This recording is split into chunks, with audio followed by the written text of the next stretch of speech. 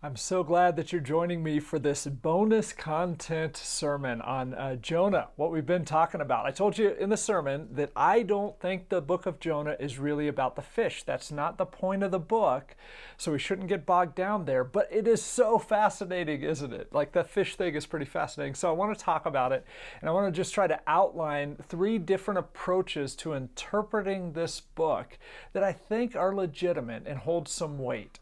I'll give you my bias right away. I told you in the sermon, I think Jonah is a true story. I'm going to tell you some of the reasons why I think that. That is my perspective, but there are a lot of other smart and faithful people who have concluded other things than that. So what I want to do is walk through these three different interpretive options that we have, and I want to really encourage you to start forming your own theological perspective on this. One of the real unique things you will find as you study Jonah is that it is unique because Jesus talked about him. Jesus mentions in a few different places, in Matthew 12 and Matthew 16 and Luke 11, he refers to the sign of Jonah. He talks about the repentance of the Ninevites. And so the story was obviously significant to Jesus, like it meant something to him. But if we understand the nature of rabbinical teaching, nothing that Jesus says definitively answers the question. Some suggest that it does, and that's why we only should believe it's literal. But I actually think that Jesus doesn't resolve everything, and we're still left with three kind of legitimate interpretations here. So the first one is this. This is my favorite. I think there's something we can learn from all of them, but this is my personal bias. This is a true story about a miracle. The fish thing was miraculous. And what I mean by that is a miracle is when God intervenes in the natural world and bends the laws of the natural world to make something happen that furthers his purpose. We believe God does this occasionally. We're the people who believe that Jesus walked on the water, he fed the 5,000, he raised from the dead. So certainly he is capable of doing this thing with the fish. Now, I do think it's important that we say miracle because there have been a handful of good-hearted believers who have tried to explain the story kind of through natural causes. Like they've looked for examples of a time when someone has been swallowed by a whale and survived. I really don't think that's an option. I think this couldn't have happened without God's intervention. I've done just a little bit of study. I'm not a marine biologist, so forgive me if I get details wrong, but most whales are filter feeders, and what that means is the anatomy of their throat. They can't swallow large objects, so that likely is not the case, that it was like a humpback whale or something like that. It's possible it was a predatory whale, like a sperm whale that does eat larger things, but Jonah probably would not have lived very long inside the belly of a sperm whale. So there's no fish that can do this that we are aware of. So while it's an interesting discussion, like could this happen naturally, I think that what we have to say here is that the Bible is describing a miraculous thing, not a natural phenomenon. If we believe it is true, which I do, that's my bias, then we don't have to rationally explain it, because what we're believing is God himself intervened to make this happen. That is the story here, that from time to time God does miracles like this. Now, with miracles, I think we can go down the wrong road. Miracles are not just about God doing a magic trick, right? It's not just a demonstration of God's power, but it was a demonstration of God's power that furthered his agenda, and it was symbolic of something. And Jesus names it. He calls it the sign of Jonah. So Jonah was consumed by a whale for 3 days, and then when he was delivered from the whale, in his deliverance, the city of Nineveh was actually redeemed and reconciled to God.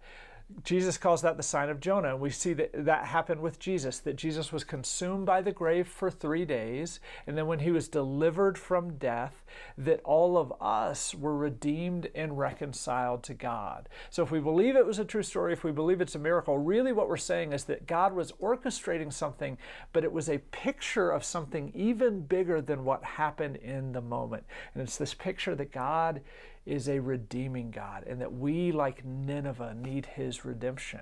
And so he's orchestrating that through the life of Jonah. Now, one of the reasons I believe that's true is because if you look at the history surrounding this time, Jonah prophesied in a time when Nineveh and the Assyrians were kind of on the decline and Israel was expanding a little bit. Now, something happened, and nobody exactly knows what it is, where over the next few years, Assyria got their act together, and they wound up becoming so powerful that they eventually wipe out the northern kingdom of Israel. So we don't totally know what that is that made Assyria turn the corner. It very likely could have been this moment of repentance, where they stopped mistreating one another. They got a little bit more honest before God. And then God somehow used this resurgent Assyria to judge his people in the northern kingdom, which lines up with the fact that Jonah, looking at this, sees this as a potential option. And he hates this idea that they would kind of come back and threaten his homeland. But God is actually interested in the redemption and interested in using Assyria in the kingdom of Israel at some point. So historically, it is plausible that something like this happened, and that is why the Assyrian Empire kind of had this resurgence. But of course, that doesn't settle the debate because it's just plausible. There's maybe some other options here. And the second option is this, that possibly it's an allegory, that it was written by Jonah to teach a point to the nation of Israel. Now, allegories are true in that they speak about true things, but they're not true in the sense that they actually happen. So think of the story Jesus tells of the prodigal son. Is there a truer story in all the world? I don't know. But it wasn't true in the fact that it actually happened. It's just true in the sense that it's about how we wrestle with the love of God and with finding acceptance from our Heavenly Father. So it's absolutely true, but probably didn't happen. Some people want to put Jonah in that same category as absolutely true conceptually, but possibly didn't happen. And in that case, we would have to look at each element in the story as kind of an element of teaching.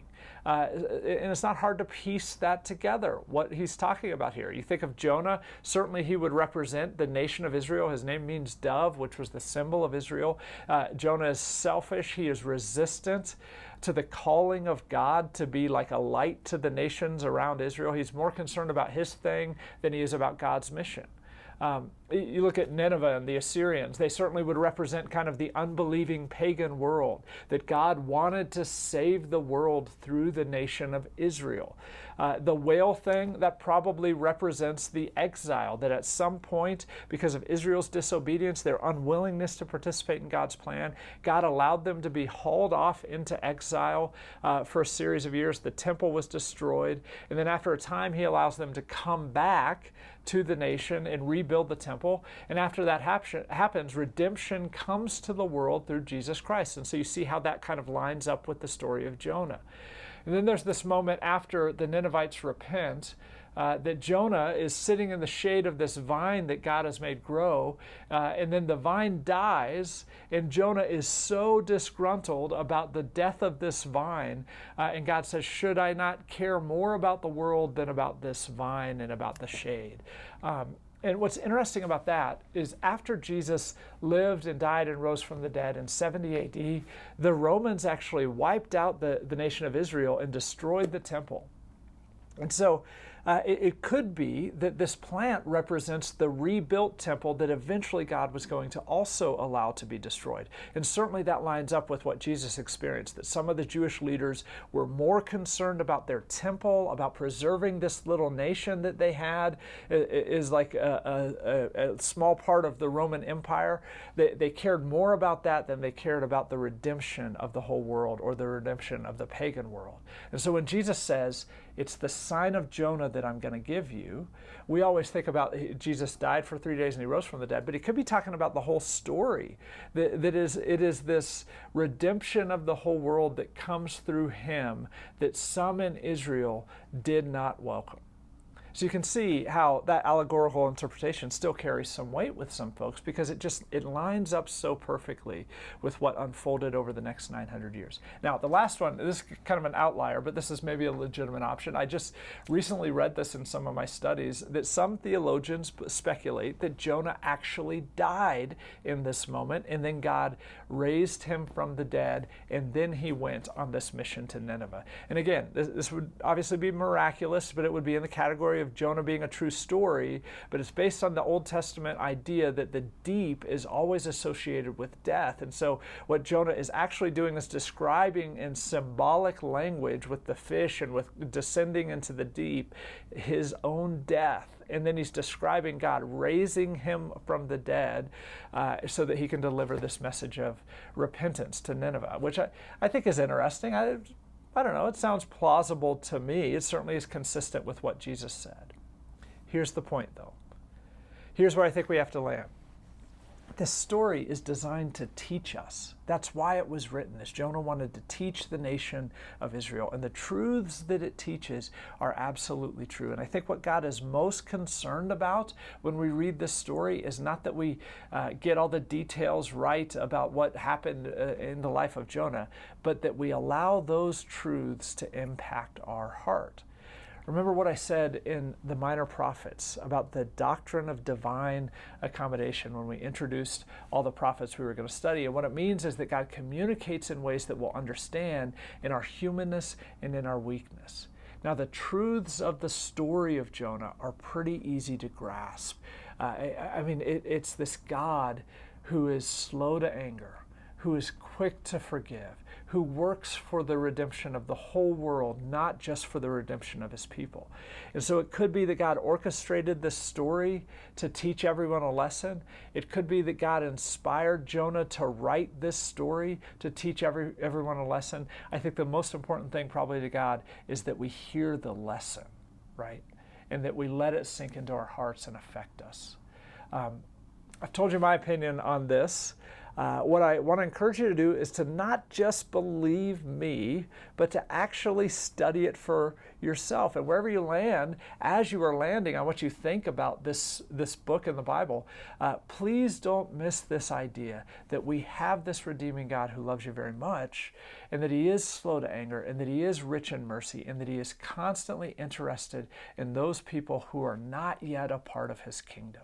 That's really what he's driving at here. That's the most important issue by far. My prayer is this, though, that you'll enjoy studying this book. I think this sort of stuff is really fun. It's like an investigative research project that you get to do, not for a grade or anything, but just for fun. So enjoy studying the book, and as you study it, my prayer is that you'll meet God in the pages of Jonah.